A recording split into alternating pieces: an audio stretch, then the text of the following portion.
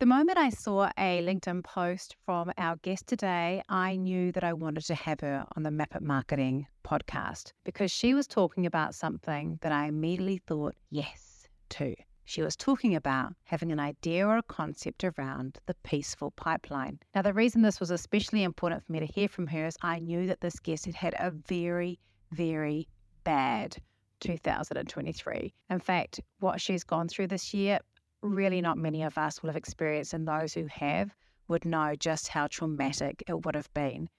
And yet through it all, she discovered that the core thing that she had missing from her business was a constant pipeline to help her business grow better.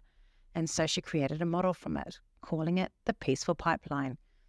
I'm really excited to have with you today Kat Corbett. She's been a freelancer and a consultant and an agency owner, and she's worked in a whole range of different things in marketing, from radio and PR to digital advertising. She started a copywriting agency 3 years ago and knew she needed to have a consistent flow of clients to be viable. So she learned how to make that even though she had a very small audience and a really introverted personality. So one of the biggest lessons from that was realizing that when you're close to what you're doing, it's really hard to work out what your true value is. And so one of the things that she's been working on is creating a messaging that she could use with clients, working with them one-on-one to help them identify and express the true value that they create to their ideal clients, and then give them a process, the peaceful pipeline process, to take clients through a framework that helps them build confidence and transforms how they show up in their marketing. This was such an alignment for me and the way that I believe that we should look after our business owners when we're working with them. So I had to have her on Map It Marketing. So let's get started and learn all about the peaceful pipeline and what Kat says we need to do with our marketing. Welcome. This is Map It Marketing and I am your host, Rachel Klaver. I love helping small business owners become more confident and more capable with their marketing. So this podcast is all here to help you do just that. It's me and the help of some great guests helping you learn new skills, new strategies and ideas. Let's jump in and get started. Hello and welcome to the Map It Marketing podcast. I am your host, Rachel Klaver, which hopefully you worked out in the introduction.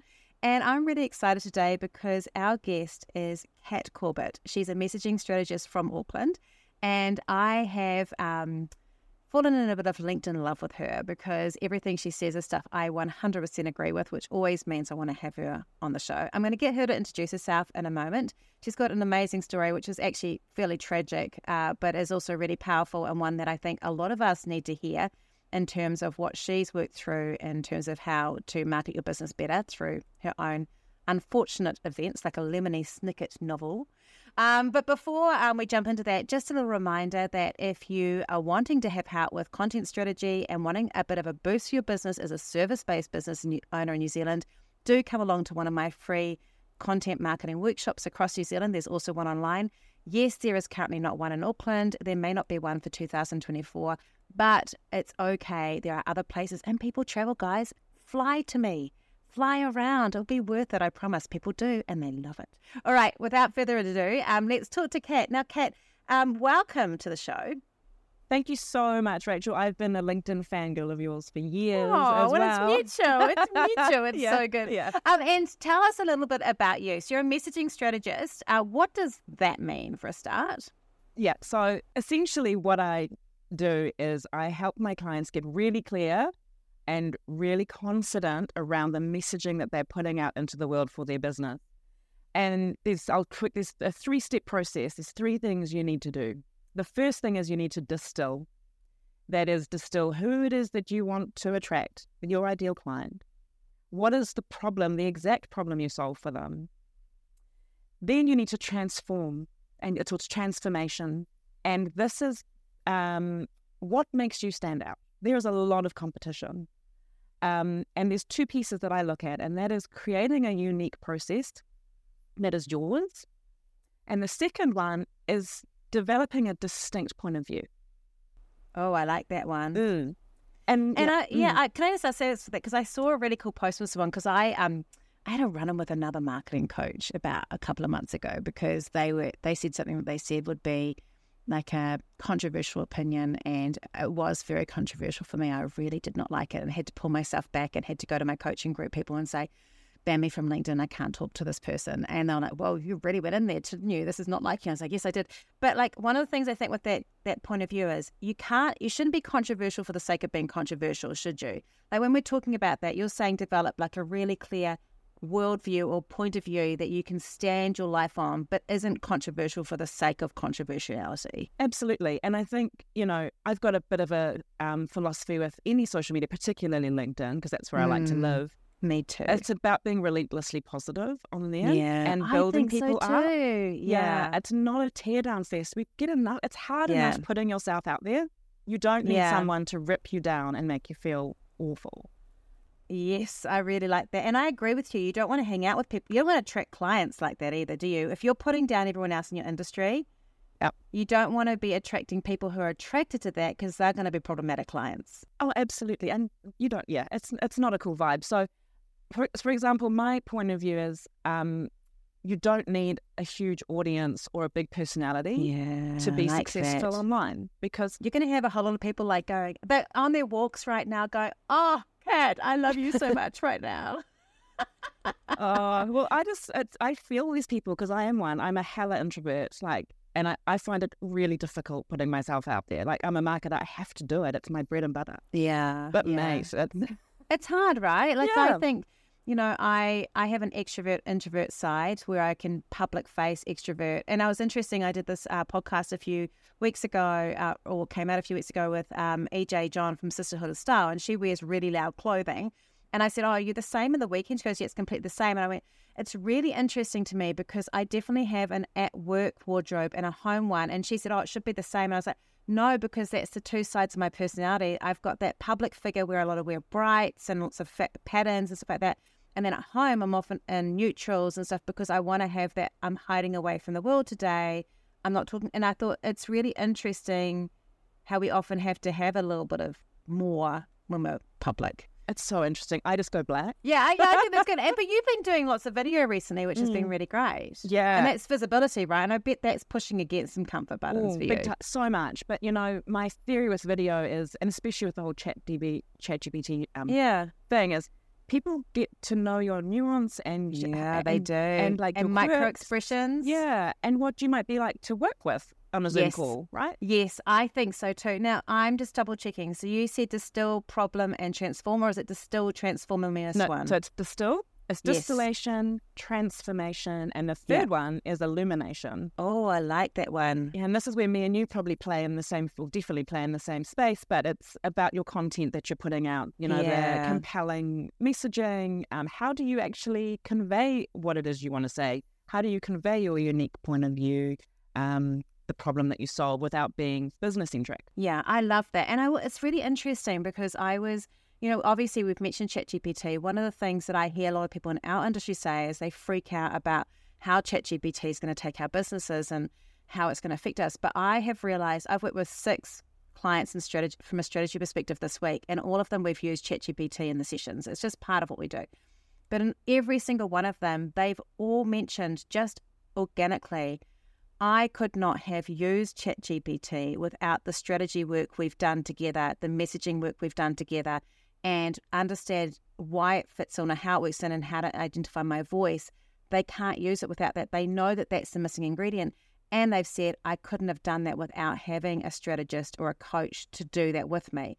And so our job is has become even more vitally important with the advent of AI, I think. And I'm not just saying that because everyone's going, oh gosh, but I think it's true. Like, I love that so many people are using it in a bad way because it just makes it easier for us to rise to the top. Totally. Absolutely. Yeah, no, for sure. And that whole, the reason I pivoted was because of that. Yeah, which is great. Mm-hmm. And we're going to talk about the pivot in a minute, but can we talk a little bit about what happened to you earlier this year? Because one of the other reasons you've pivoted is you've realized that we need to have marketing, not on autopilot, but have something that's helping just get that consistent flow and building that list and building those leads no matter what. Yeah? Yes, absolutely. So what happened to you this year that made that happen? Because I'm leading up to it, but it is fairly stressful, right? Yeah. Yeah. It's been a life event, put it that way. Yeah. So we got caught up in Cyclone Gabrielle on the 12th of February. It was New Zealand's biggest storm, I think, on record. We live out on the west coast of Auckland in a small seaside coastal town called Muriwai. It's about, I think, 1,200 or 1,500 permanent residents. This was our dream home. And we sort of nestled in the bottom of the cliff. And we kind of, on the night, we all, like my mum messaged me, she's a big boatie, and she said, just be careful, you're going to get the westerly sting. The sting is going to come through on the westerly. And it was like 6 o'clock and it was so calm. There was no wind. 7 o'clock came, 8 o'clock came, the wind started getting up. And at 10 o'clock, my husband and I were watching Netflix. And we thought, okay, let's just go up to bed. And I had the boys upstairs with us. We've got 2 sons, they're 11 and 13. And their rooms are down at the bottom of the house, at the back of the house. And I was just like, I just don't have a good vibe about tonight. So I had the kids and the dogs were all upstairs, all 6 of us. And we walked into the bedroom and started getting ready to get into bed. And my youngest son said, what's that noise, Mum? And I just said, shh. And we just heard this like unbelievable rumble. Yeah. And trees just like cracking. And it was just literally sounded like fire. Horrifying. It was horrifying. And we heard the slide coming down. And I just said, it's a landslide. Just run. I used really colourful, explicit language. Yeah, effing run. Just effing run. Yeah. Just run. And so we all ran down the steps, and my youngest son froze. So I kind of had to carry him down the steps. Oh, yeah, you would, yeah. And as we were running down, the landslide was coming down with us about 4 meters away. Oh, my gosh. It was outside. It wasn't hitting the house, but it was right by the house. So we ran down to the bottom of the steps. And then my husband stops and he goes, oh, my God, where's Subi? And she's our deaf Staffy.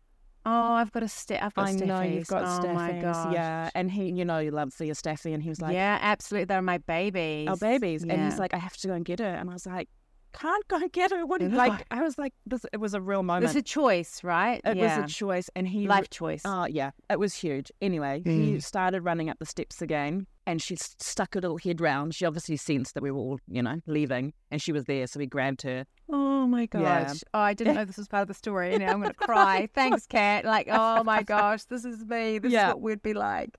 Yeah. Oh, yeah. Thank God you saved her. We saved her, yeah. And we had nowhere to evacuate in Muriwai. So we drove up the road to a friend on the other side, and we just sat in the car kind of shaking, listening to what we thought was thunder, but turns out was actually the land just coming down. Like, we had 5 massive landslides. And so we evacuated to the surf club. It was all very harrowing and traumatic. And oh, it would have been. Yeah. Yeah. The next day, we were in I was barefoot and braless for literally 24 hours. It's the worst. I think that has to be one of the worst things about it is like, people always say things like have a grab bag. Like, even if you have the grab bag, because I've lived in Canterbury, I lived in Taiwan, and one of the things they said in Taiwan was, because I've had massive earthquakes there, you have to have a grab bag. Never go to bed without without any clothes on, because something could happen. But when those things are actually happening, to try and remember to bring a grab bag, like even if you'd had one. Yeah, no. Well, the funny thing is, I did have one. Ah, there we go. It was a very bad one. It had nothing in it for me. I think I had a change of clothes for the boys because they were in their boxes, and nothing for my husband. It was an awful grab bag. Like, it was terrible, but it was there. A miracle. That's amazing for them. Good for them. Good for them. Nice for you with your bare feet and a bra. Yeah. That was me rolling for 24 hours. But it was pretty unreal. And we couldn't go back to our home. So that's been 4 months. We've kind of been back to grab some stuff and secure the house and do that sort of stuff. But now we just sit in limbo, and we're waiting for government, and we're waiting for insurance and council. It's huge. And I think too, like, obviously that's a hugely traumatic or big thing, but it is a real reminder. Like, I look at that for anything that happens that causes an interruption in our business, and they can be really little things. They can be things we've chosen. Like last year I chose to have surgery, and I was like choosing to change stuff in my life. So that's a positive thing, but I couldn't market during that time. And so when you have like something that's planned or unplanned that takes you out of that space, you don't always notice it right away because you're in that flux of all this other stuff happening. But did it something make you realize at some point where you go, wow, I've got all this other shit going on that's really awful, but also what the hell's happening with my business now? I've got my head thinking. Is that kind of what happened to you? Oh, 100%. My brain left the building. Yeah, what a... There was so much trauma. So my husband's also self-employed. We actually couldn't mentally work for a month. Oh, no, I can't imagine you would have been able to. No. And especially doing deep work like copywriting. Yes. I was very fortunate. I have just the most amazing team. They're freelancers and they're just incredible women. And they stepped in and they carried the load that was there. That's amazing. It was amazing. But I didn't market. I couldn't face the world. I did some stuff on LinkedIn, but that was actually emotional processing. Yeah, I can imagine what I was doing. That would have been. Yeah. And I just wanted to write. With that though, I thought it was quite interesting because I obviously read them all, and one of the things I found was really interesting is you would write it, but I'd feel like an emotional connection to it, but I didn't feel I didn't feel like you were pulling on me. And it's one of the things I'll often say to people when you're writing about tragedy or writing about bad stuff, you need to write it in a way that doesn't mean that when people come and talk to you about it in the comments that it's pushing on a bruise. And so I think you wrote that, like obviously that's what you do. But I think, like when you are processing, you have to write, but then eliminate the bruise part that that if someone comments on it, it's going to make you feel worse. And it's a gift that you can do it, but it's also a real reminder that we can talk about these things as we're processing, but we also need to make sure that we're not creating something that actually creates more pain for us as we do it. Exactly. Does that make sense? Totally. And also, you don't want to do it for the sake of just being dramatic. Yes. Yeah. And because people pick up on it, and then you go, oh, well, thanks for making fun of my tragedy experience and my tragedy, but actually there's probably a little bit of relevance and truth there. Like I remember seeing someone who got absolutely reamed on LinkedIn about a year or so ago because he had to let someone down, but he'd taken a selfie of himself crying CEO. Yes, do you remember it? Yeah, yes. The crying CEO. Yeah. Yes. And he just got completely reamed about it. And I'm like, the validity of it is that I might have also maybe, if I'm having a tragic thing, I do often think I'm documenting this, and I can see how it can immediately go, oh wow, wow, you were in the midst of, you're saying you were feeling it, but you managed to document it. I could actually understand both sides of it. But yeah, there's a line, right? Yeah, and I think my husband's really big on this. It's about not projecting your stuff onto other people. Yeah, I think so too. And so I've actually, in a lot of my content, I'm doing a lot of I stuff. And this is my process and this is how I do it. Yeah. Because people don't like being told what to do. No. And actually, it's really interesting. I've been doing a lot of work around this space, and TikTok's made it better for me as well, is that people will listen to things that help us change perspective and ideas if we start with the word I, or we have I in the first sentence. And so I'm also doing that a lot more in my video when I'm using it for authority building. Like I will say something like, I used to do such and such, and now I do this. And it's building authority and trust at the same time. And it's so different to, here's 3 things that you can do to improve your business. And it's the same content. It's just starting with an I. Yeah, it's interesting because all the marketing rhetoric is you, right? Yes, exactly. But it's not nearly as effective, No. And I actually just did a vlog this morning that was about the fact that I had to reset myself because I left my wallet behind, ADHD, to get a coffee in the morning. And I'd got to the cafe and I realized that I'd left it behind. So I did like a little series of videos and talked about how that would have thrown me off. There would have been a time when this would have thrown me off, but now it doesn't because we can reset at any point. And I think that's got quite a deep lesson in it. And it's so much better than, here's how to reset yourself if you're having a bad day. Totally. Because you make it human. I think when we say I, it's a humanness. And you can tell your stories. I love your podcast on the micro stories. Like that's where the I think works really well with those. Yeah, they do. They work really well. Wow. You listen to my podcast. I listen to your podcast. Okay, this is I'm actually really enjoying this conversation, by the way. So it's distill, transform, and illuminate. I love that step process. And when you were talking about that distilling, part of that is also identifying the bits that ChatGPT can't do, isn't it? It's finding all the things that you can't steal from someone because it's their own voice, it's their nuances, it's their conversation. Yes. Yeah, absolutely. It's kind of, one of my clients, Hayley, that I work with, one of the things that we put on her landing page was, she uses a phrase quite a lot, don't make your business feel like a noose around your neck. And she says it all the time, but it wasn't on her website. I'm like, if you say it all the time, some people will not like that. Some people will find that that's really affronting, but your ideal clients will love it because it's working in sales meetings. And they'll get it, yeah. And they'll get it. And I think that's that side, isn't it? That kind of confidence side of going, if you use your own language, you can't, because the thing is with ChatGPT that I feel, like I'm always saying it, I said, use my own words and phrases. I've given them to you. Like I get quite grumpy with it. I'm like, you didn't do this. And then it goes, oh, sorry, you're right. Like it'll apologize. And then I'll rewrite like what I've asked it to write in the words and phrases like that I've got there. And then I'm like, okay, we're good now. Thank you. Thank you, ChatGPT. But it still likes putting other stuff in there, like rationalize. I'm like, I don't even use that word. Don't use it, yeah. So an ultimate, I don't use it. I've realized I don't use any of the power words in my marketing. Which is great. I love that I don't use the I power think words in my that's awesome. marketing. There might be a couple that I use, but I don't like them because they feel so pushy to me and it's so not what I want. And I could make a bigger business with them, but I don't want to sell out and use power words just because I know that they work when I'd rather get a more authentic and person. it's that alignment, right? Yeah, it's I think so too. It's how you want to show up in the world. I'm not a power word in the world. No, I think that's partly it. Like, I'm like, if I use those in my marketing, but I never use them again with the person, how is it relating to that person? Yeah, exactly. So tell me a little bit. So we had that horrific thing happen and then you went, oh my gosh, now I need to set things up.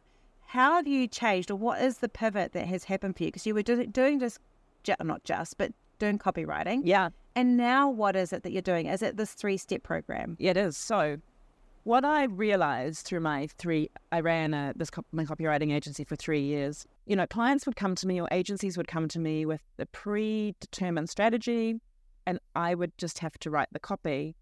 And a lot of the time that strategy wasn't right. So I would produce a product that wouldn't get the results that I would want it to get. And there was that alignment issue. Yeah. And so ChatGPT also landed, and my clients are agencies. They are rapid adopters of ChatGPT. They wanted lower prices. They wanted me to edit ChatGPT articles. So I was like, that's not what I want to be doing. And that's not fulfilling for me. And so I gave myself some space and some time to breathe over the last sort of 4 months. And I came up with this concept of the peaceful pipeline. I love the name of it. Thank you. And the peaceful pipeline isn't about pressing a button and automating your marketing and all the magic things happen. That's not what it's about. Damn it. No. Sorry. Right, okay, I'm sorry, Kat. We're just going to wind things up now. I don't think we're interested. No. It sounds lovely, but I would be mis-selling it, right? Yeah. Thank you for not mis-selling it. No, the peaceful part is that exact process of knowing who you need to talk to. Yeah. Knowing the problem you solve for them. Understanding the transformation you make and how you stand out, and then how you present that to the world. Yeah. When you know those things, you've got peace. Because if you don't have those things, you get incredibly frustrated because you don't know what to say. Yeah, I think that is so true. Actually, I see something similar. I love the peaceful pipeline, by the way. But one of the things I've been saying a lot to my clients is that, I have a client in particular who finds it very, very difficult to create her own content. And we've really worked a long time with this. And then I'll keep on going back to, are you writing about the stuff you love, the stuff that you really, really, really want to be doing in your business? And she'll be like, I forgot. And then she'll suddenly she'll sit and she'll do like 4 emails or 7 posts. And every single one of them is like a freaking work of art that makes me cry and well up, and makes me connect. And she'll send them out to people and she'll be like, these people are like sending these emails like that is the best email I've ever read, And because when she's writing to her audience about the thing that she is energized by, the thing she really wants to be doing in her business, she's magic. When she's doing the stuff she feels that she should be doing from a marketing perspective, it doesn't work. Interesting. That's fascinating. But then it's your credit, you've helped her with the strategy and get to that place, but I have to keep on reminding her to, I think the thing is that, one of the things I've learned from being a strategist, because I've also changed the way I do things, and I now work with people over 6 to 8 weeks instead of with 2 sessions and to do their strategy. And I'm realizing that it takes 3 or 4 times of going through it to go, no, remember we said you just want to do this thing, and they keep on wanting to add other bits in because we do it and they go, that feels great. And then they go away and they freak out and go, hang on a minute, if I just do this thing and I don't do these things, how's my business going to be? And they add them in, like they add them back into the website and they add them back in, and we can go, no, remember your goal. You only want, this is who you're talking to. This is what you want to do. This is what you really love. This is what you're excited about. This is all we need to talk about. And I think it's scary for small business owners. Do you think that? Do you think it's scary? I think it's terrifying. I think it's, I think a big one is the fear of, but if I put this message out to only this group of people, I'm going to lose business, and they need to know about all the things. And the key thing in my mind with marketing is that you're not selling widgets, you're not selling a website, you're not selling social posts, you're selling a feeling. Yes. You're selling how someone feels. So if you can, for example, if you are I like that, by the way. I'm just putting that in here. I'm just writing that down. I know it, but you said it really beautifully. So I'm just putting, you're selling a feeling. I like that. Okay. Yeah, and it's like, like a leadership coach who is helping a person a leader in a job who isn't getting the most out of their team. That leadership coaching purpose is selling empowerment. That's the feeling, right? So that's really important. Have you narrowed your own message by doing this as well? Because I don't know about you, but I find it very easy to do for everybody else and very difficult to do for myself. And I mentioned to you before we've recorded that I'm moving more into content strategy, which is why I'm launching a new podcast called The Content. Confident content, everybody. It's coming out. I'm launching that because I know that that's the era I'm going in. But it's been a real. I can see why it's really hard for small business owners, because you can be experiencing a modicum of success being broad, and narrowing makes it really powerful and makes it much easier to succeed. But it's a very scary thing to do. Did you find that process scary too? Terrifying. Yeah. Especially because I was pivoting niches. Yeah. So I jumped from agencies to consultants and service providers. It's a very different... It is a very different one. Very different niche. It is easier. It is easier because there's heaps of them as well. Well, also agencies are they're very high on the awareness scale. Yeah. And what that means is they know everything about marketing. They don't need my 1, 2, 3 tips on copywriting or, so you have to, when you've got those kinds of clients, you have to use story a lot more. Yeah. You're not doing the tactical stuff. It's really the emotional story stuff. And that's quite exhausting. And can be quite difficult and challenging to come up with new stuff. So the pivot's been easier, but still challenging and still difficult to try. And, it's always, and I talk about this with my clients, is that proximity. And even if, like you and I, we're good writers, but I find it really difficult to step back and go, what is it that my client is struggling with that I can help them with? Really difficult. And I think that's the value that we bring, is you can help them step back and go, this is the value that you bring. Talk about it. It's really important. Yeah, I've got a TikTok coach, and I think it's really important. I used to be someone who, when they'd say, it's really important for coaches to have their own coaches. But I agree. I really actually agree with that now. And I have a TikTok coach, and one of the reasons it's been really powerful to have him is that I sometimes get too into what I'm doing and I can't see what the thing is I'm missing. And he'll just come in and go, this is the thing. And I'll be like, oh, damn it, you're right, that is it. And I do think that, it is so good to have an external influence. I use my husband Rod quite a bit for this as well.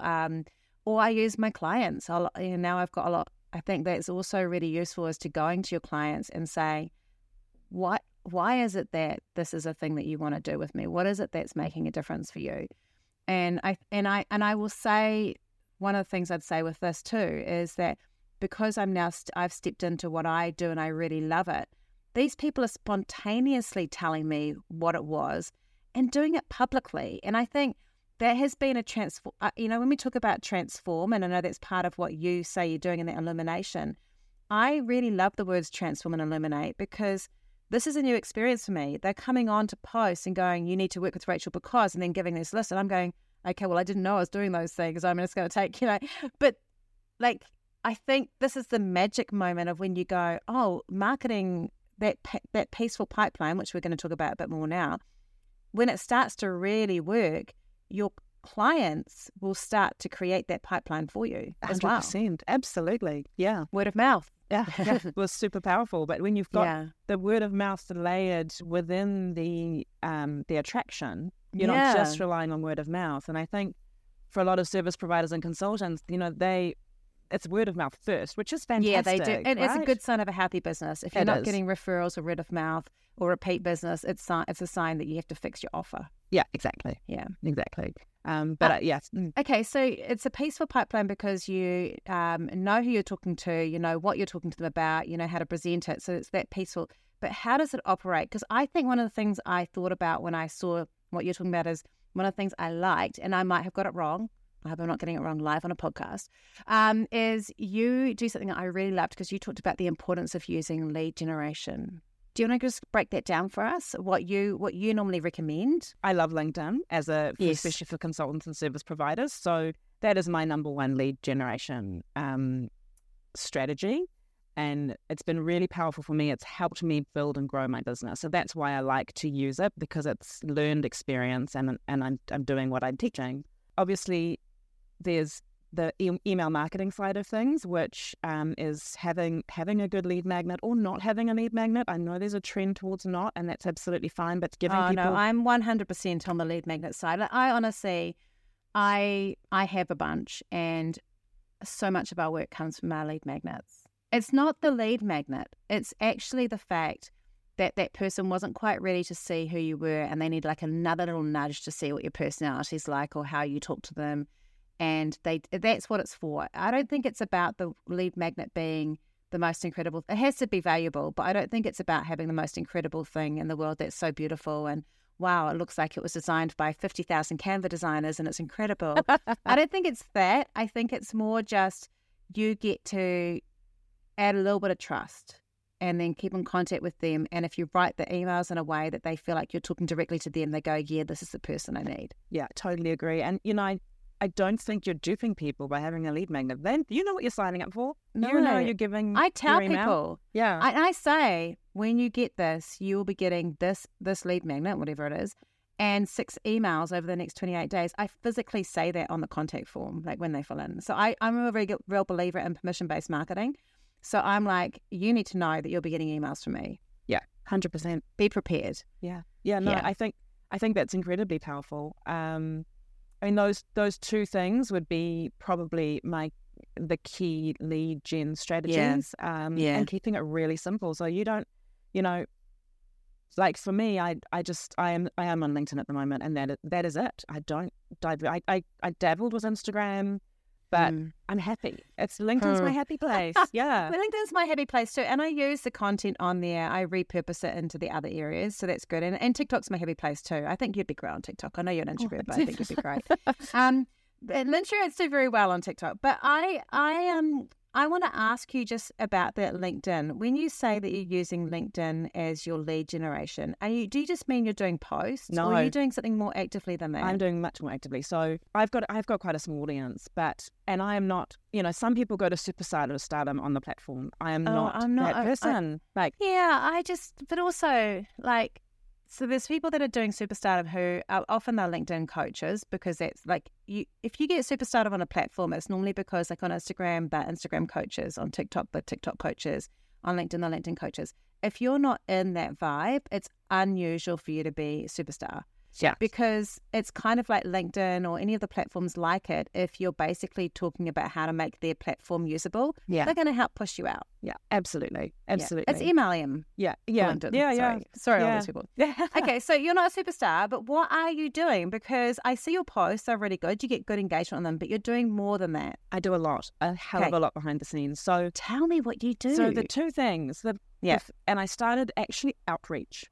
I've been outreaching for a long time, and I don't do it in a spammy way. So I've tested all the things with outreach. I've even used an automated platform, which is a big no-no, but there are safe ones. What? Yeah, no. I was testing. I've tested a lot of stuff. Yeah. I mean, I like that you test, because I test as well. I love testing. I tested it for about a month, and it terrible because it burns through all of your leads and you don't have any I call option. it the dick pic of marketing. It's terrible. It's really bad. It's like, eventually you're going to get a hit with a dick pic on a dating site. But you're going to burn through 180 people before you get through and that. it's not cool. Yeah. No, so it's not. And it feels like a little bit inappropriate. It is really inappropriate. And the messages were there's only so much you can do with an automated message. And so I felt kind of ick doing it, but I was just like, okay, we'll test it out. And it is a valid strategy. People use it and, and they do see success, but it wasn't for me. So my outreach now is very, it's incredibly intentional.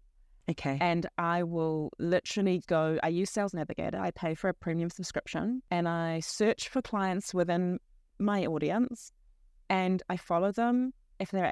Typically they need to be active on LinkedIn to some extent. Yeah, so this is a really key part of it, right? Because if they're not active on LinkedIn, for a start, they're not going to read your posts. So they're not going to build that trust relationship. Yeah. And they also don't understand the power of LinkedIn, which is so I think for you, because LinkedIn is going to be one of your cool tools that you're going to be helping people grow and improve, if they don't understand the power of it already, it's going to make it really tricky, isn't it?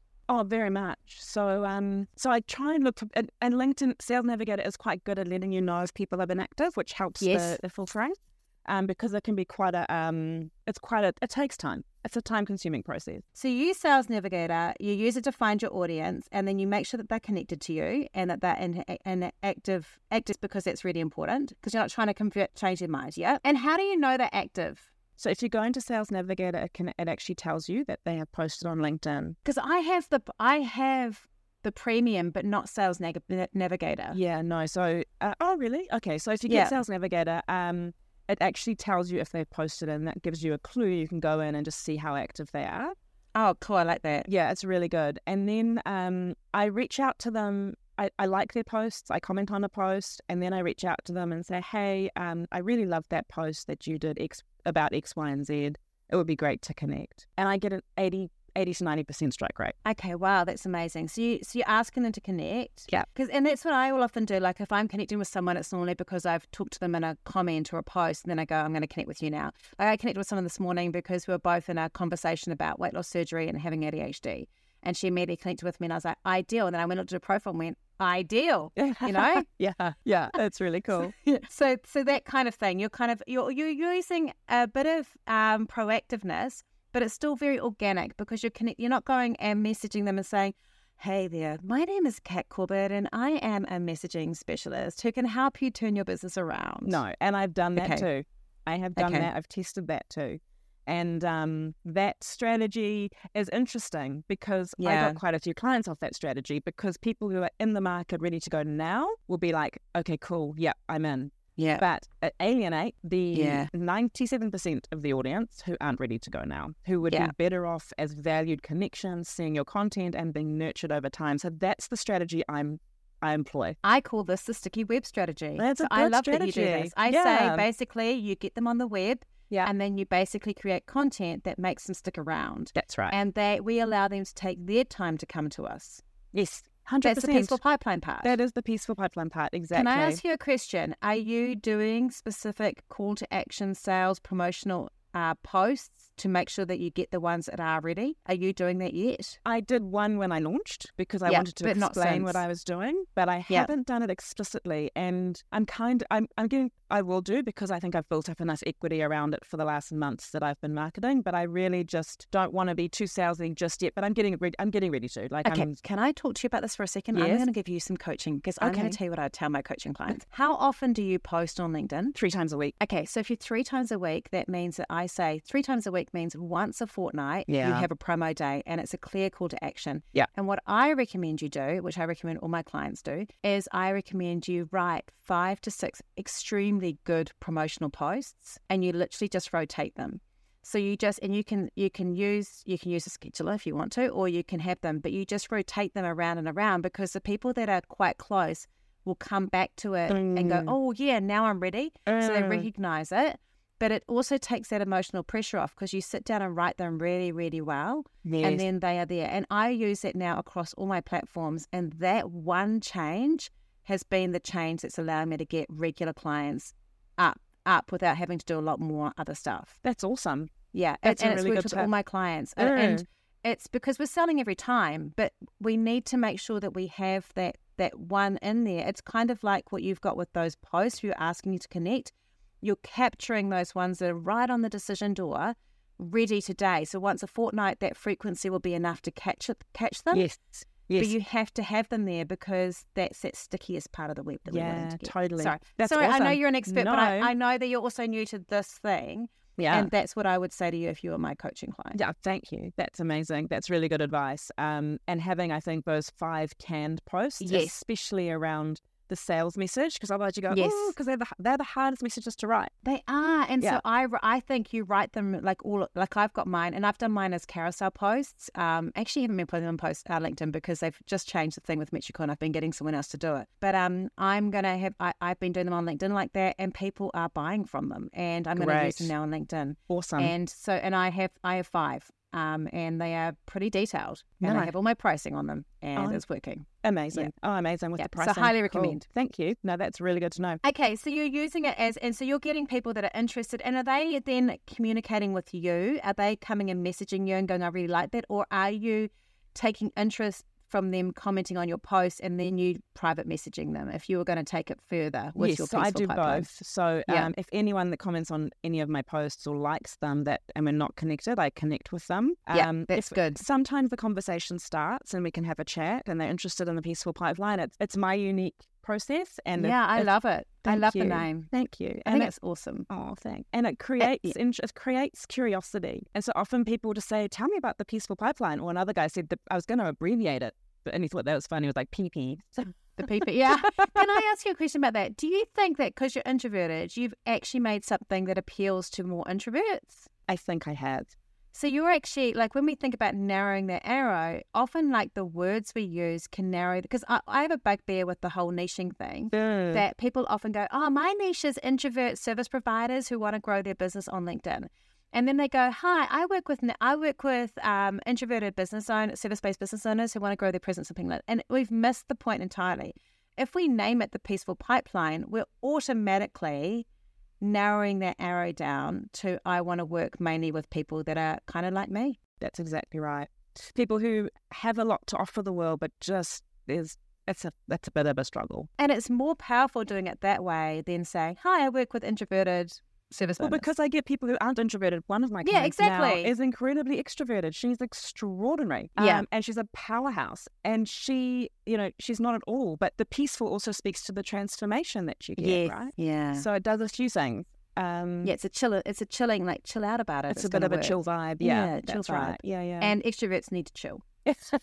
And then the third thing I do actually on my LinkedIn strategy for, growing the audience is just engaging. Like, I just go hard, and I do it especially with our local audience in New Zealand. We've got an amazing LinkedIn community. It's so great. I love it. Yeah, and just by doing that and getting in with everyone, it's just such a supportive community, and it just helps everything. Yeah, I love it. I also love it. I have hidden people.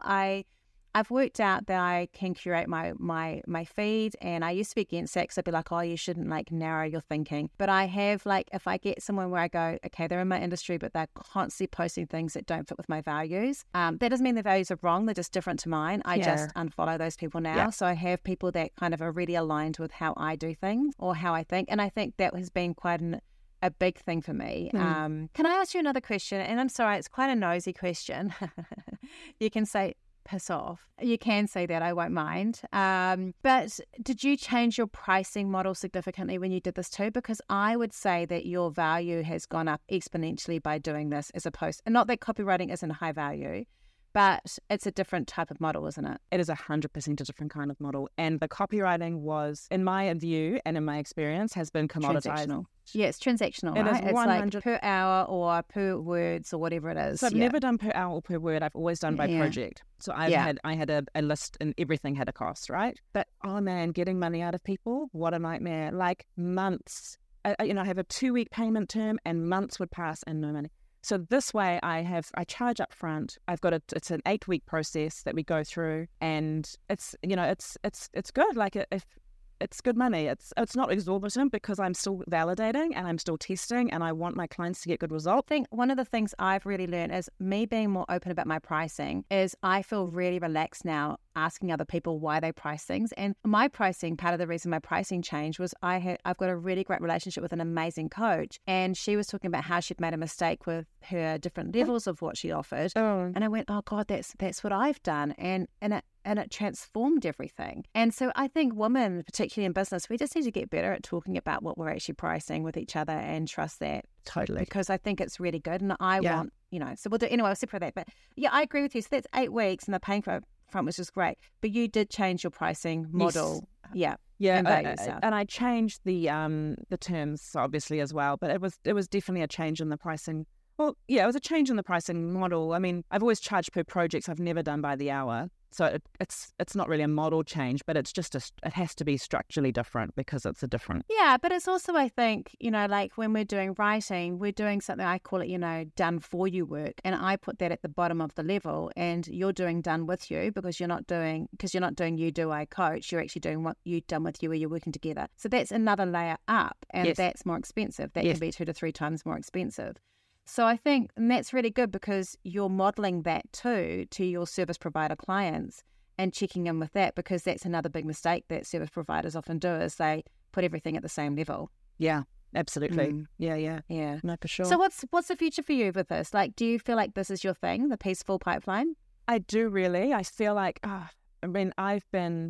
I jump around a lot. My whole career has been very freelance, and the word free is like that too.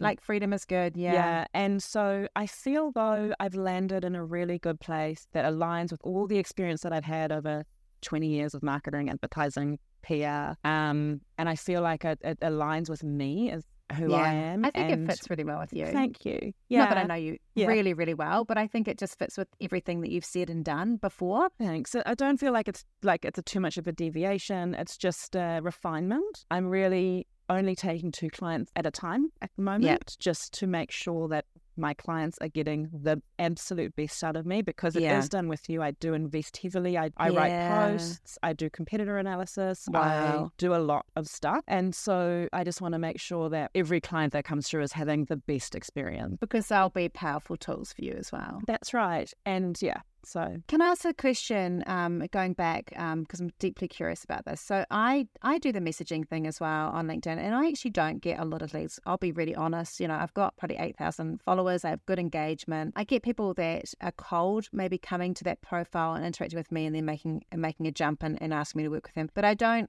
get massive ones, and I know that I'm not messaging a lot privately, which I think is part of it. But do you lead it into a sales call when you're messaging, or do you wait for the person to come to you and then you feed off that? Are you still being more proactive than a lot of other people would be around going, hey, did you want to make a time or something like that? Do you do that? At the moment, no. So what I'm doing is I'm building my pool. And then if I come up with, like, I'm planning to do a workshop that is highly relevant, I'll go to them and say, hey, loving being connected, loving your content. If you're interested, I've got this, let me know and I'll give you the link. I think that's a really good way of doing it, actually. And I think I need to get better at actually seeing who's actually in, because I've now got too many followers, I think, in lots of ways to know who that is and sifting through it. Yeah. I think if I sat down and made a list and I go, that's my go-to list, that would actually be a really good idea. Yeah. And so Sales Navigator is nice because it actually can tell you who's engaged with you off your outreach.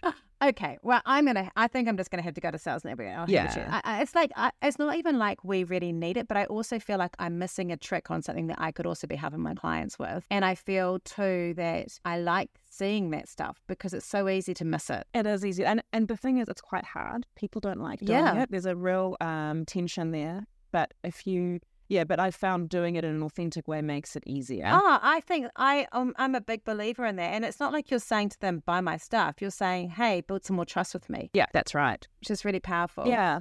Cool.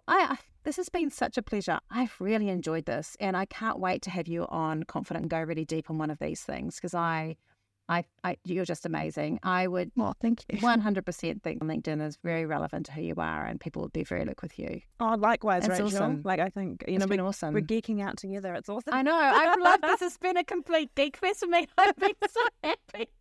Sometimes I have a guest. I won't tell anyone who it is. And I'm like, okay, what about this thing? Like trying to, and they're like, no. And I'm like, oh, this has been so pleasurable. The whole thing has been pleasurable. So awesome. Thank you. You. So yeah, if people want to get hold of you, how do they do it? Well, the best thing is probably peacefulpipeline.com. Oh, nice. You got a .com. I got a .com. So you can go and you can connect with me on LinkedIn there, but peacefulpipeline.com is the easiest to remember. So do that. And it was obviously meant to be if you could find the .com, because it's pretty tricky. I know. It's crazy tricky. Yeah. So that's amazing. And so when you're saying .com, is that because you're thinking you're going to take this beyond New Zealand? I'd like to think so. You know, it's a global world. It's a big world. I think it's a global world. Yeah. I think it's just the beginnings, and I can't wait to see what it's going to be like in a year or 2 years' time. I'm really excited. Thank you. Once everything else is settled down, you know? Yeah, I know. When I get a new home. When you get a new home. Although the home you've got in the background there, the window behind looks absolutely amazing. It's lovely. We're in this really sweet little A-frame, and it's gorgeous, all 6 of us. It's 2-bedroom, but beautiful and perfect, and we're so lucky. We're really, honestly, like, we're so lucky to be where we are and not under a pile of rubble. And how's the Staffy? Oh, they're great. Okay? Yeah, she's fine. We've got 2. Oh, you got 2 Staffies like us? Yeah. Yeah, they're like cats, but bigger. And a bit crazier.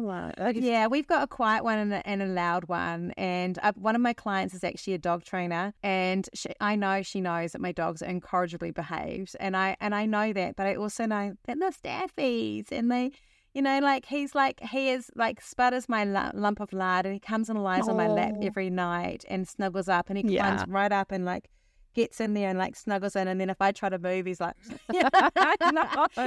I've got a grumpy one as well. He is so grumpy. Yeah. And if I'm away for that, like, well, I've had too many long days at work, he's just like, on Saturdays, like he'll be like, you are not moving off the couch. Like, do not drink any liquids. I am here, and I'll have to try and move him. And when he goes to bed, like, there's something about them. They're terrible in so many ways, but oh my gosh, the love that those dogs give us, no matter what's happening. They're great healers. They are. They're incredible healers, and they've been massive for us. Like, and we're really lucky they could stay with us in our rental. Yeah, I know, so lucky. So we're very lucky. They wouldn't have. Yeah, I know, it's been a huge pleasure. Thank you so much for being on the show. Thank you, Rachel. It's been amazing. Been awesome. I've loved it. Me too. Kat was just so good to talk to. I found it really hard to end this podcast because I wanted to talk to her all day. Now, before we jump into you taking action from this, I want to let you know that I've got a new podcast coming out. It launches the 18th of August, and you can go and have a look and register your interest to have the first in the know first episodes coming out and listen to the trailer at confidentcontentpodcast.com. Go and have a look, check it out, and find out what it's all about. I'm super excited about it, and it launches on 18th of August. Of course, as always, come along to our group, Method Marketing, on Facebook if you'd like to ask questions from today, or just hang out with a whole bunch of other small business owners. And remember, if you are someone that's struggling to get contact with other people and using frameworks like LinkedIn, platforms like LinkedIn, remember that building relationships is the single best way that we can do that, and social media allows us to do that en masse. But sometimes it's also really powerful to get that individual message and relationship being built up. You never know that people you're talking to today might become your clients tomorrow. I hope you have a great week. Next week, it's all me helping you with how to close sales, the sales closes that you need in your life, because I'm all about helping you get more sales from your business. See you then. If you love what you heard today, be sure to hit subscribe. And if you love this episode in particular, I'd love it if you shared it on social media. Remember to tag me in so I can say thank you. Have a great week, and we'll talk soon.